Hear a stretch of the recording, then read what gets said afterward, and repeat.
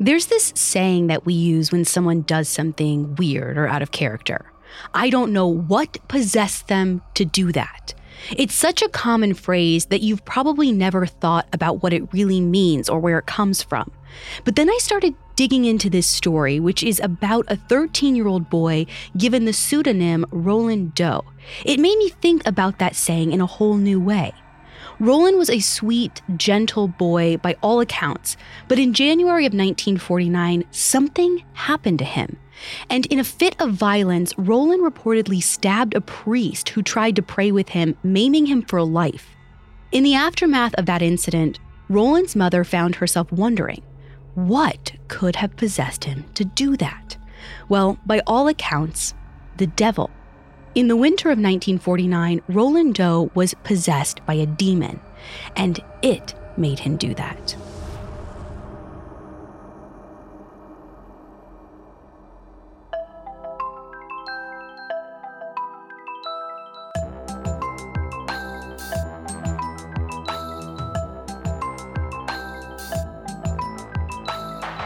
This is Supernatural, a Parcast original, and I'm your host, Ashley Flowers. Every Wednesday, I'll be taking a deep dive into a real, unexplained occurrence to try and figure out the truth. You can find all episodes of Supernatural and all other Parcast originals for free on Spotify. And if you like what you're hearing, reach out on Facebook and Instagram at Parcast and Twitter at Parcast Network. This week, we're talking about the exorcism of a young boy known only by the pseudonym Roland Doe. It's considered to be the most thoroughly documented case of demonic possession in American history. Roland's story even went on to inspire a Hollywood classic, The Exorcist. We have all that and more coming up. Stay with us. This episode is brought to you by Anytime Fitness. Forget dark alleys and cemeteries. For some, the gym is the scariest place of all, but it doesn't have to be. With a personalized plan and expert coaching, Anytime Fitness can help make the gym less frightening. Get more for your gym membership than machines. Get personalized support anytime, anywhere. Visit AnytimeFitness.com to try it for free today. Terms, conditions, and restrictions apply. See website for details.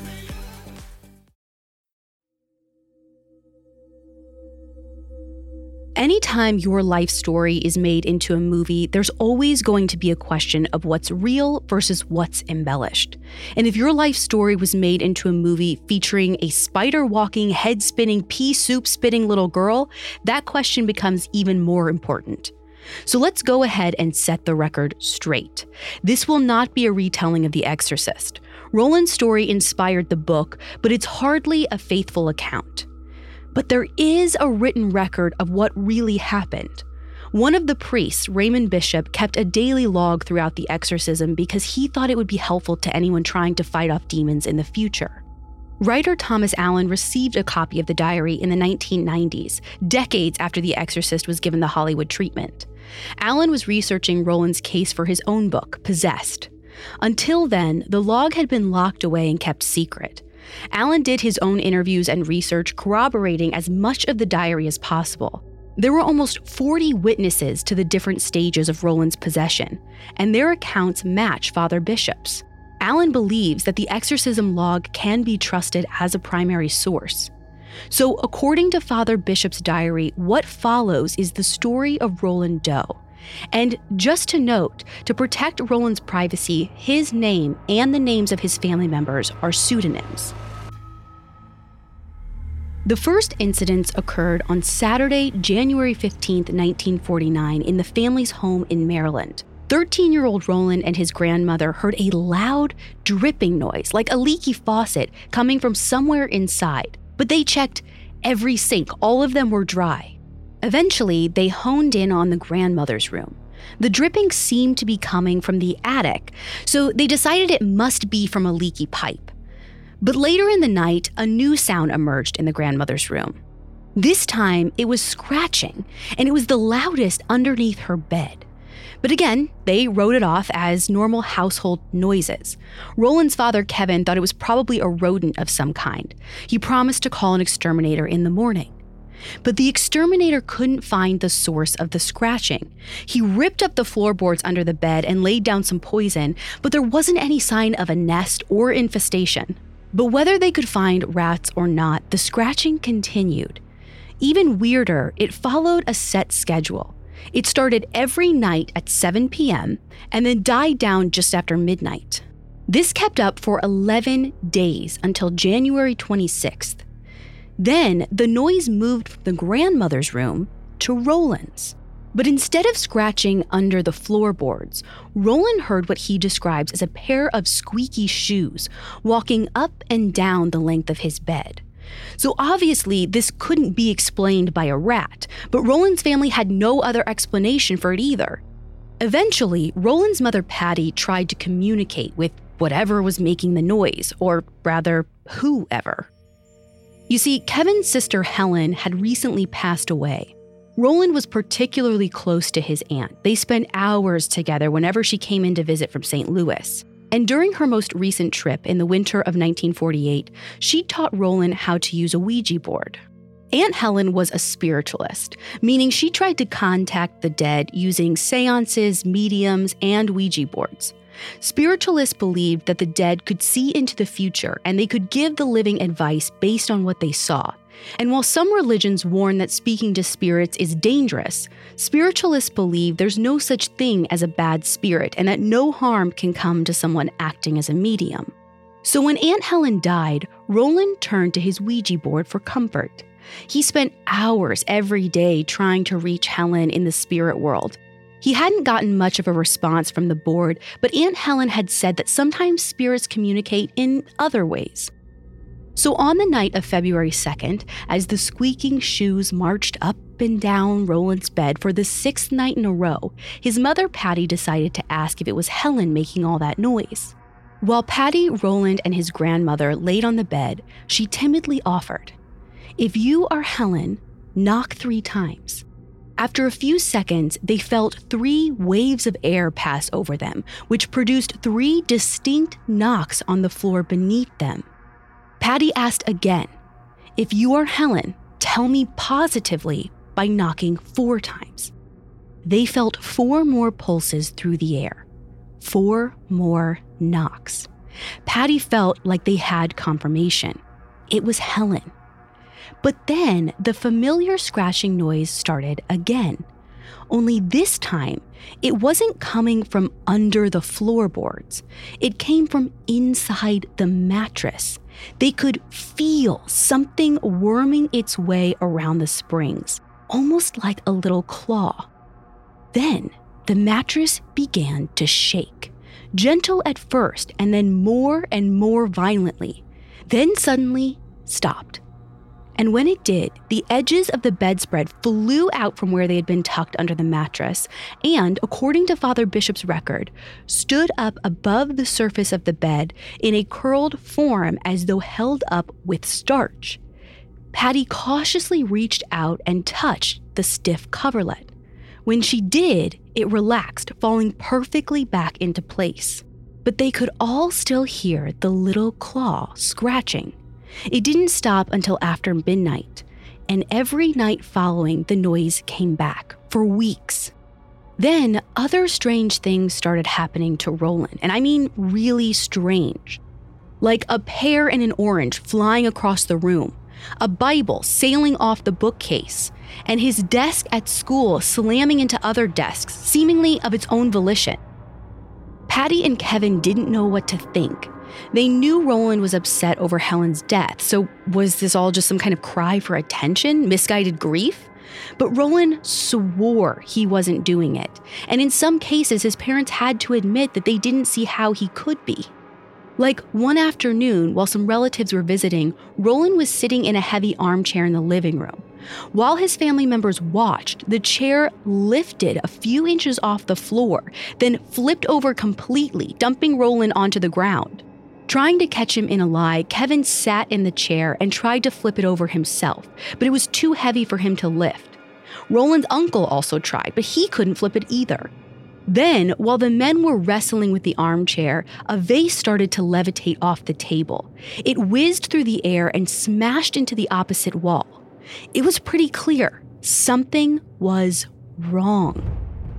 Roland himself started to change too, becoming withdrawn and depressed.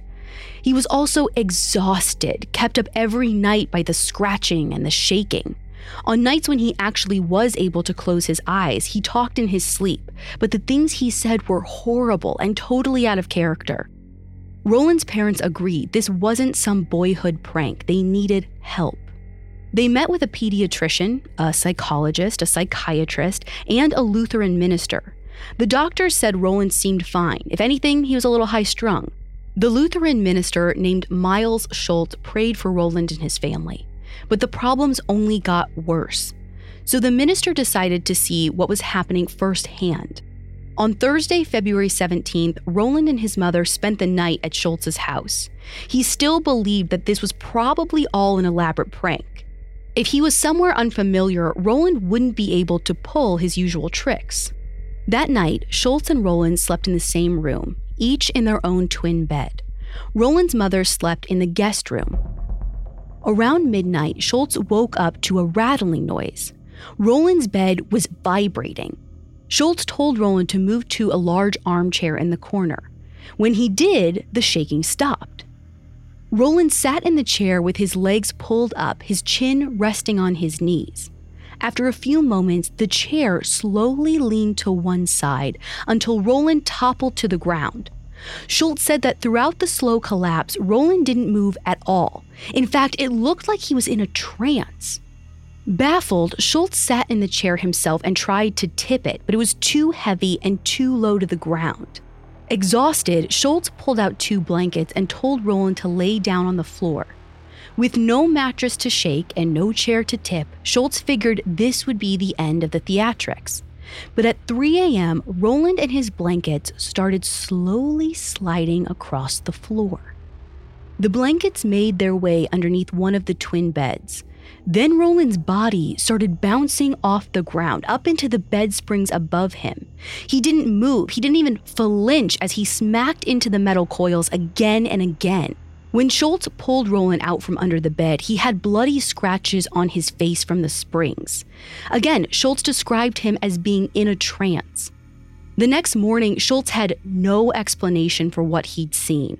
Instead, he advised, "You have to see a Catholic priest. The Catholics know about things like this." Coming up, Roland Doe's first exorcism attempt. This episode is brought to you by Anytime Fitness. Forget dark alleys and cemeteries. For some, the gym is the scariest place of all, but it doesn't have to be. With a personalized plan and expert coaching, Anytime Fitness can help make the gym less frightening. Get more for your gym membership than machines. Get personalized support anytime, anywhere. Visit AnytimeFitness.com to try it for free today. Terms, conditions, and restrictions apply. See website for details. Now back to the story. In late February 1949, 13-year-old Roland Doe developed a new unsettling symptom. In addition to the nightly scratching and shaking and sleep-talking, red claw marks started appearing all over his body. They were long, thin red lines, almost like claw marks from a cat. Even weirder, some of the scratches looked like letters of the alphabet. Not sure where else to turn, Roland's parents, Kevin and Patty, decided to consult with a Catholic priest, Father E. Albert Hughes. He was a young priest, only 29, but he agreed to meet with Roland and give his parents an assessment. Hughes said that when Roland came into his office, the air turned cold. He gave off an aura of evil. And then the next time Hughes saw Roland, he claimed that he saw a sure sign of diabolical possession, speaking a language that the possessed person doesn't know. Allegedly, Roland said in perfect Latin, "O priest of Christ, you know that I am the devil. Why do you keep bothering me?" With that proof, Hughes approached the local archdiocese for permission to perform an exorcism. The rites of exorcism are contained in a book called the Roman Ritual. Every priest has a copy, though few ever use that particular section. There are 58 pages of guidelines that are the who, what, where, how, and why of performing an exorcism. On the advice of the book, Hughes reportedly had Roland admitted to a Catholic hospital. It should be easier to exorcise the demon there under the care of nuns and the orderlies instead of at home. But if Hughes had read the guidelines closely, he would have realized that he wasn't the right man for the job. It advised, a priest ought to be of mature years and revered not alone for his office, but for his moral qualities. 29-year-old Father Hughes did not fit that bill. According to author Thomas Allen, his parishioners often compared him to Bing Crosby in Going My Way, a young priest with an unconventional style and little use for the established order. Still, he is said to have brashly attempted an exorcism on Roland Doe on March 6, 1949. Roland's arms and legs were strapped against the mattress of his hospital bed. Then the priest knelt by the bedside and started the ritual. While Hughes recited prayers in Latin, Roland managed to wriggle one of his hands free from the straps. He clenched his fists around one of the metal bed springs. Somehow, he worked the coil loose and then drove it into Father Hughes' left arm, gashing the priest from his shoulder all the way down to his wrist. The orderlies held Roland down and Hughes stumbled out of the room, gushing blood. Father Hughes needed over 100 stitches, and he never regained full use of his arm, and for obvious reasons refused to try another exorcism. In the wake of the failed ritual, Roland only grew worse. New scratches appeared on his body every night, and then the bloody scratches started to form words. One night, the word Louis appeared across Roland's chest. Now, Kevin and Patty had actually talked about going to St. Louis before the scratches appeared. They thought it might help Roland get away. When they saw the red welts, it was decided, to appease whatever was torturing Roland, they would go to St. Louis. In March of 1949, the family boarded a train heading west, but they didn't find any relief in St. Louis. The nightly bed shaking and scratching resumed right on schedule. After a few days, Roland's older cousin approached one of her professors at St. Louis University, the future author of the exorcism log, Raymond Bishop. She told him all about Roland's troubles, which she'd now seen firsthand.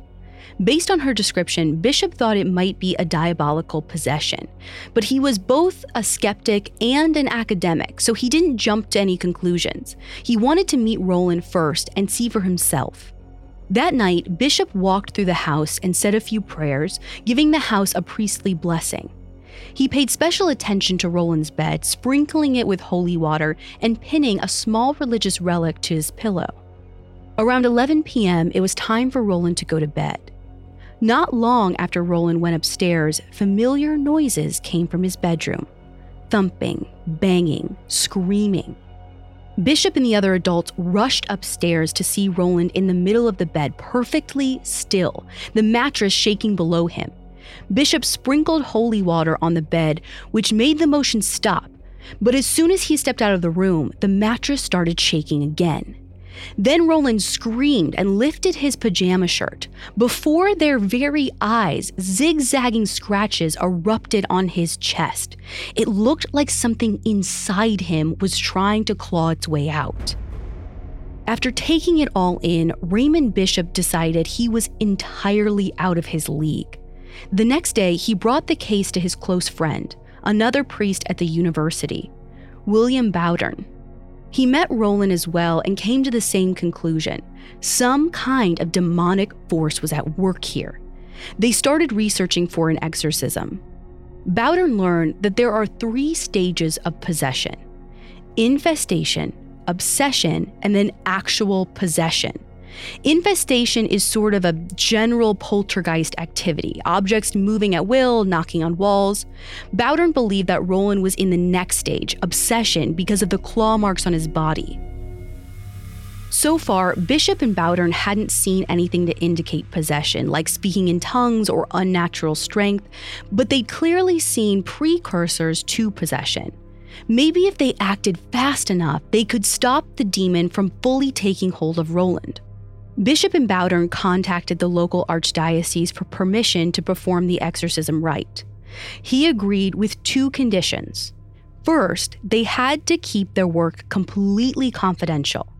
Second, Father Bowdern would be the exorcist. Bowdern refused. He had no interest in going toe-to-toe with a demon. He'd be forced to touch evil, inhale it, look it in the eyes without flinching as a young boy's soul hung in the balance. He didn't think he could handle it. But the Roman ritual recommended using a priest known for his piety, prudence, and integrity of life. And that was Father Bowdern, a Jesuit from the age of 17 and a former army chaplain. It was Bowdern or it was no one at all. So on Wednesday, March 16th, the priest prayed, fasted, made a general confession, and then went to see Roland.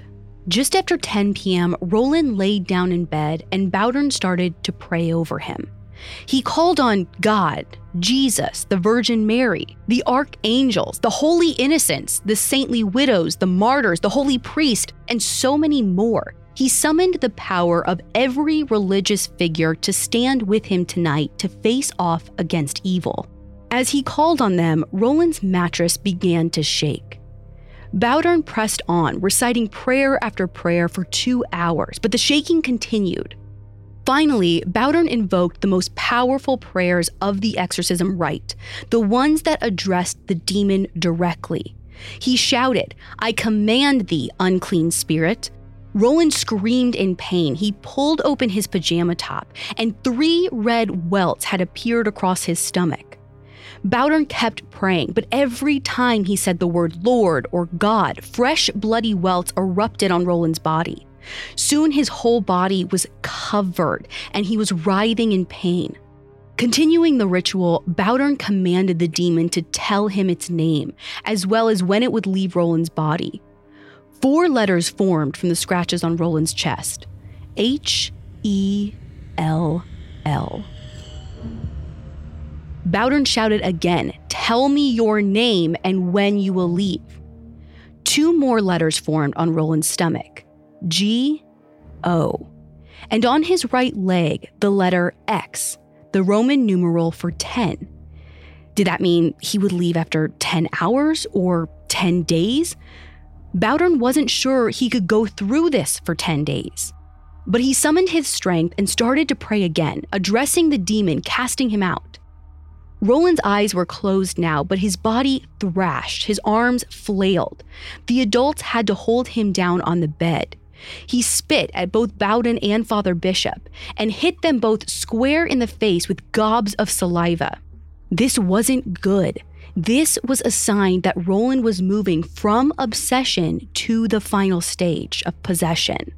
Bowdern splashed him with holy water and continued to pray, making the sign of the cross over Roland, over his wounds, over his bloody hell on his chest. It went on for hours. Around 5 a.m., Bowdern said what he hoped would be his last and final prayer, one to banish the demon for good. He shouted, "I cast you out." And for a moment, Roland was still, his body calm, like he'd fallen asleep. Until he sat up, his body stiff, his eyes screwed shut, and he started to sing. Way down upon the Swanee River, far, far away. He stuck his arms out and started to sway to the music. The more he sung, the louder and faster his words got, until he was singing gibberish. They were too late. The demon was speaking through him now. Roland was fully possessed. Bowdern resumed his prayers. The exorcism continued another 2.5 hours until finally at 7:30 a.m., Roland fell asleep and stayed asleep. Father Bowdern tried to comprehend everything he'd seen during the first night of the exorcism. Could he really go through this 9 more times? Well, he was resolved to at least try. They returned to the house on Thursday for another round. Almost immediately, Roland fell into a trance-like sleep. Sometimes he sang, sometimes he spit, and the whole time he thrashed with such unnatural strength, Father Bowdern's fears were all but confirmed. Roland was now fully possessed. Father Bowdern continues his battle with the demon right after this. Now let's get back to the story. For the next several nights, 13-year-old Roland Doe's exorcism followed the same pattern. The priests arrived in the evening and they battled the demon well into the early hours of the morning. During these sessions, the demon showed itself more and more frequently, making Roland spit in the priest's faces, curse, mime masturbation, and repeatedly urinate all over himself. Roland often sang during these sessions, singing words to songs he'd never heard and hitting all the notes in perfect pitch. Perhaps most unsettling, the demon started to grin and laugh at Bowdern during these sessions, a laugh that was described as wild, idiotic, and diabolical. Eventually, they reached the 9th night, March 24th. It was a holy day, the Feast of St. Gabriel, which made Father Bishop think that there might be a chance that the demon would leave. Looking for some extra firepower, Bowdern decided to hold that night's session in his quarters at the rectory. Father Bishop walked into the session cautiously optimistic. But it was one of the worst nights they'd had so far. Speaking through the 95-pound boy, the demon taunted every man in the room. He warned one, "You will be with me in hell," in 1957. Around 2:30 a.m., the demon spoke directly to Bowdern. "You like to stay with me. Well, I like it too." Then Roland fell into a deep sleep, the session done for the night. But there was no sign that the demon had departed for good like Bishop had hoped. Instead, the priests swallowed their disappointment and geared up for the 10th night of exorcism, when the demon implied it would leave. Again, they held the session in the rectory. Bowdern delivered his prayers and invocations with more strength and sense of purpose than ever before. Normally, when Bowdern used the word God or Lord in his prayers, Roland had some kind of physical reaction. But there was none of that tonight. None of the taunting, none of the urinating. Roland thrashed in silence until he fell into a deep sleep.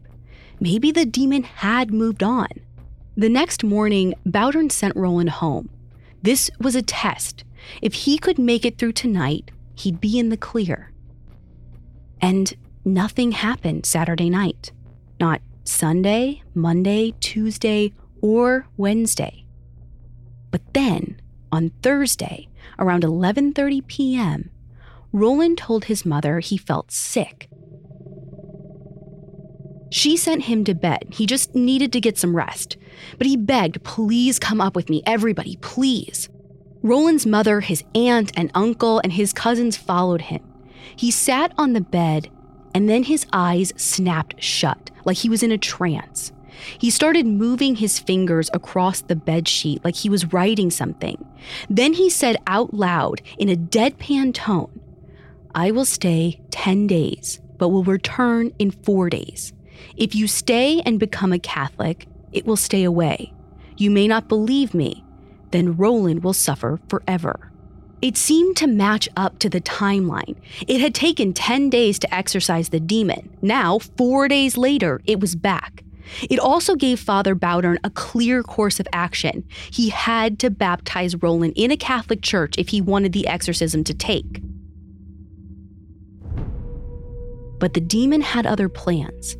In the car ride on the way to the baptism, Roland fell into a trance state. The demon emerged and shouted in a deep, guttural voice, "So you are going to baptize me, and you think you will drive me out with Holy Communion?" Then Roland lunged forward from the back seat and grabbed the steering wheel away from his uncle, veering the car off the road. The uncle pulled the emergency brake, stopping the car before it could slam into a lamppost. Then Roland turned towards his mother and tried to strangle her. It took both Roland's uncle and father to pull him off her. They held him down in the back seat the rest of the way to the church. Once inside, it took 4 attempts to baptize Roland. Then they took the next step, his first communion.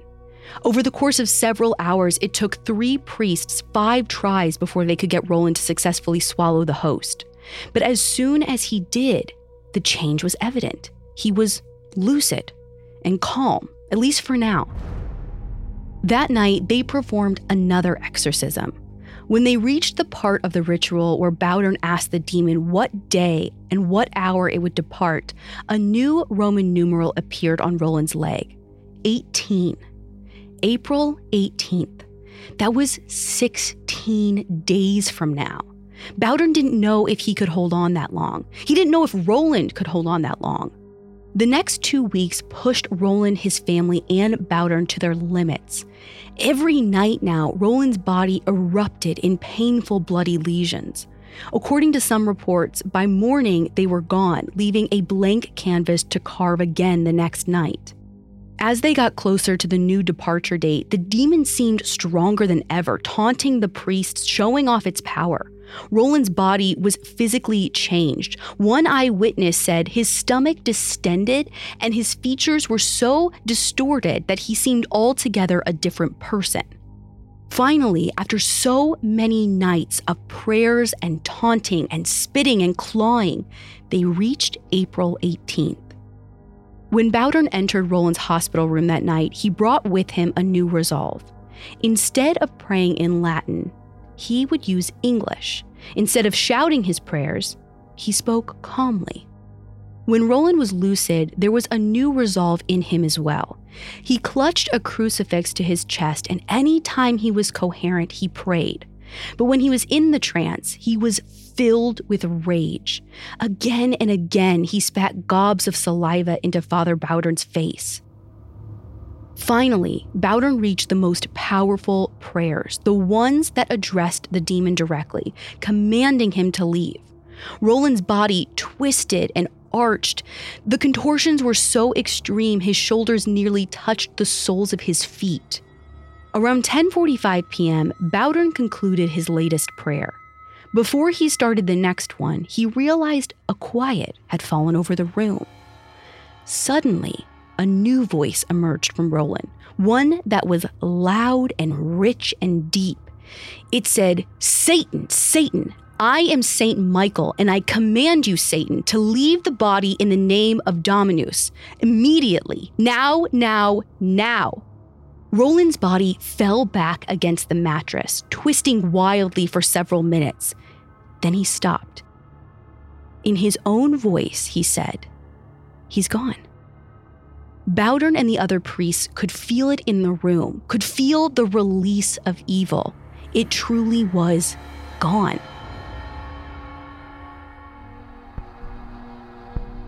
For a few weeks, Father Bowdern and Roland's family were cautiously optimistic. But when it was clear the exorcism had taken for good, they allowed themselves to relax. Roland and his parents returned home to Maryland. Bowdern stayed true to his word and kept the details of the exorcism secret. He sent Father Bishop's daily log to the local archdiocese to be kept on file in case anyone else needed instruction in the future. But the Lutheran minister who first saw Roland, Miles Schultz, didn't have as much discretion. In August of 1949, he gave a lecture on the subject. He was apparently really interested in parapsychology and felt it was important to share what he'd seen. This lecture was written up by a few local papers, and it was this brief recounting that author William Peter Blatty used to inspire his novel, The Exorcist. In the wake of all the publicity, the Catholic Church ordered an official inquiry into Roland Doe's exorcism. Was he actually possessed? According to the official inquiry, no. They felt all of the details of Roland's story could be explained by a, quote, psychosomatic disorder and some kinesis action that we do not understand, but which is not necessarily preternatural, end quote. But all that really means is we don't know what happened, but we're pretty sure it wasn't a demon. In his book on Roland, Possessed, author Thomas Allen questioned the report. If it wasn't possession, then what could explain it?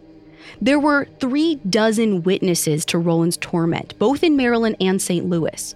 Doctors, priests, neighbors, teachers at school, people who had no reason to lie about what they saw. Clearly, they saw something happening to him. Now, some psychologists think that possession is a crisis of the mind, not of faith. It's about inner demons. And in many cases, people who feel like they've been possessed have a history of childhood sexual abuse. In the beginning, Roland's mom thought that Aunt Helen was responsible for everything happening to her son. And remember, Roland was really affected by her death. It's been posed before that maybe there was some kind of sexual abuse element to their relationship. And it's possible. During some of the exorcism sessions, Roland made obscene sexual comments and mimed masturbation. But if this was a manifestation of trauma, why was it cured by the exorcism?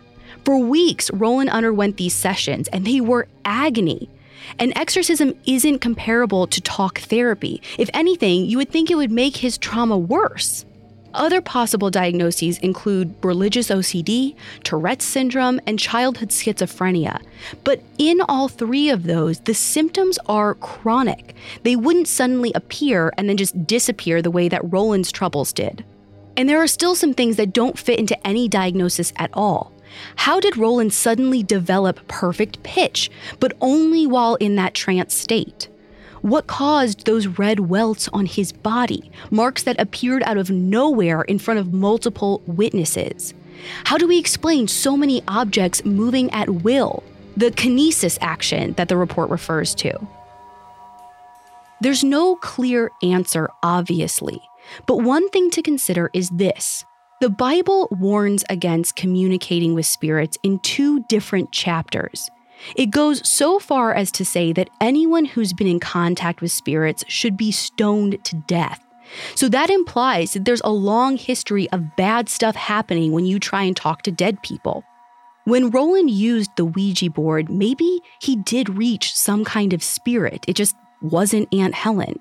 And maybe it wasn't a literal demon from hell. It was just some kind of malevolent force that we can't understand. Another priest, Father Herbert Thurston, told Thomas Allen that he thought this was a more accurate interpretation. He said, quote, "It is possible that there may be natural forces involved which are so far as little known to us as the latent forces of electricity were known to the Greeks. It is possibly the complication of these 2 elements which forms the heart of the mystery," end quote. Thomas Allen also managed to contact Walter Halloran, a priest in training who was present for every session of the exorcisms. He asked Halloran if he thought Roland was truly possessed or not. Instead of answering the question himself, Halloran recalled a conversation he had had with Father Bowdern several years before. When Halloran asked the priest what he thought about the official report, Bowdern replied, "What did it matter what the examiner thought? Whether he said it was true or whether he said it was false, people were going to agree or disagree." Bowdern told him, "You and I know it. We were there."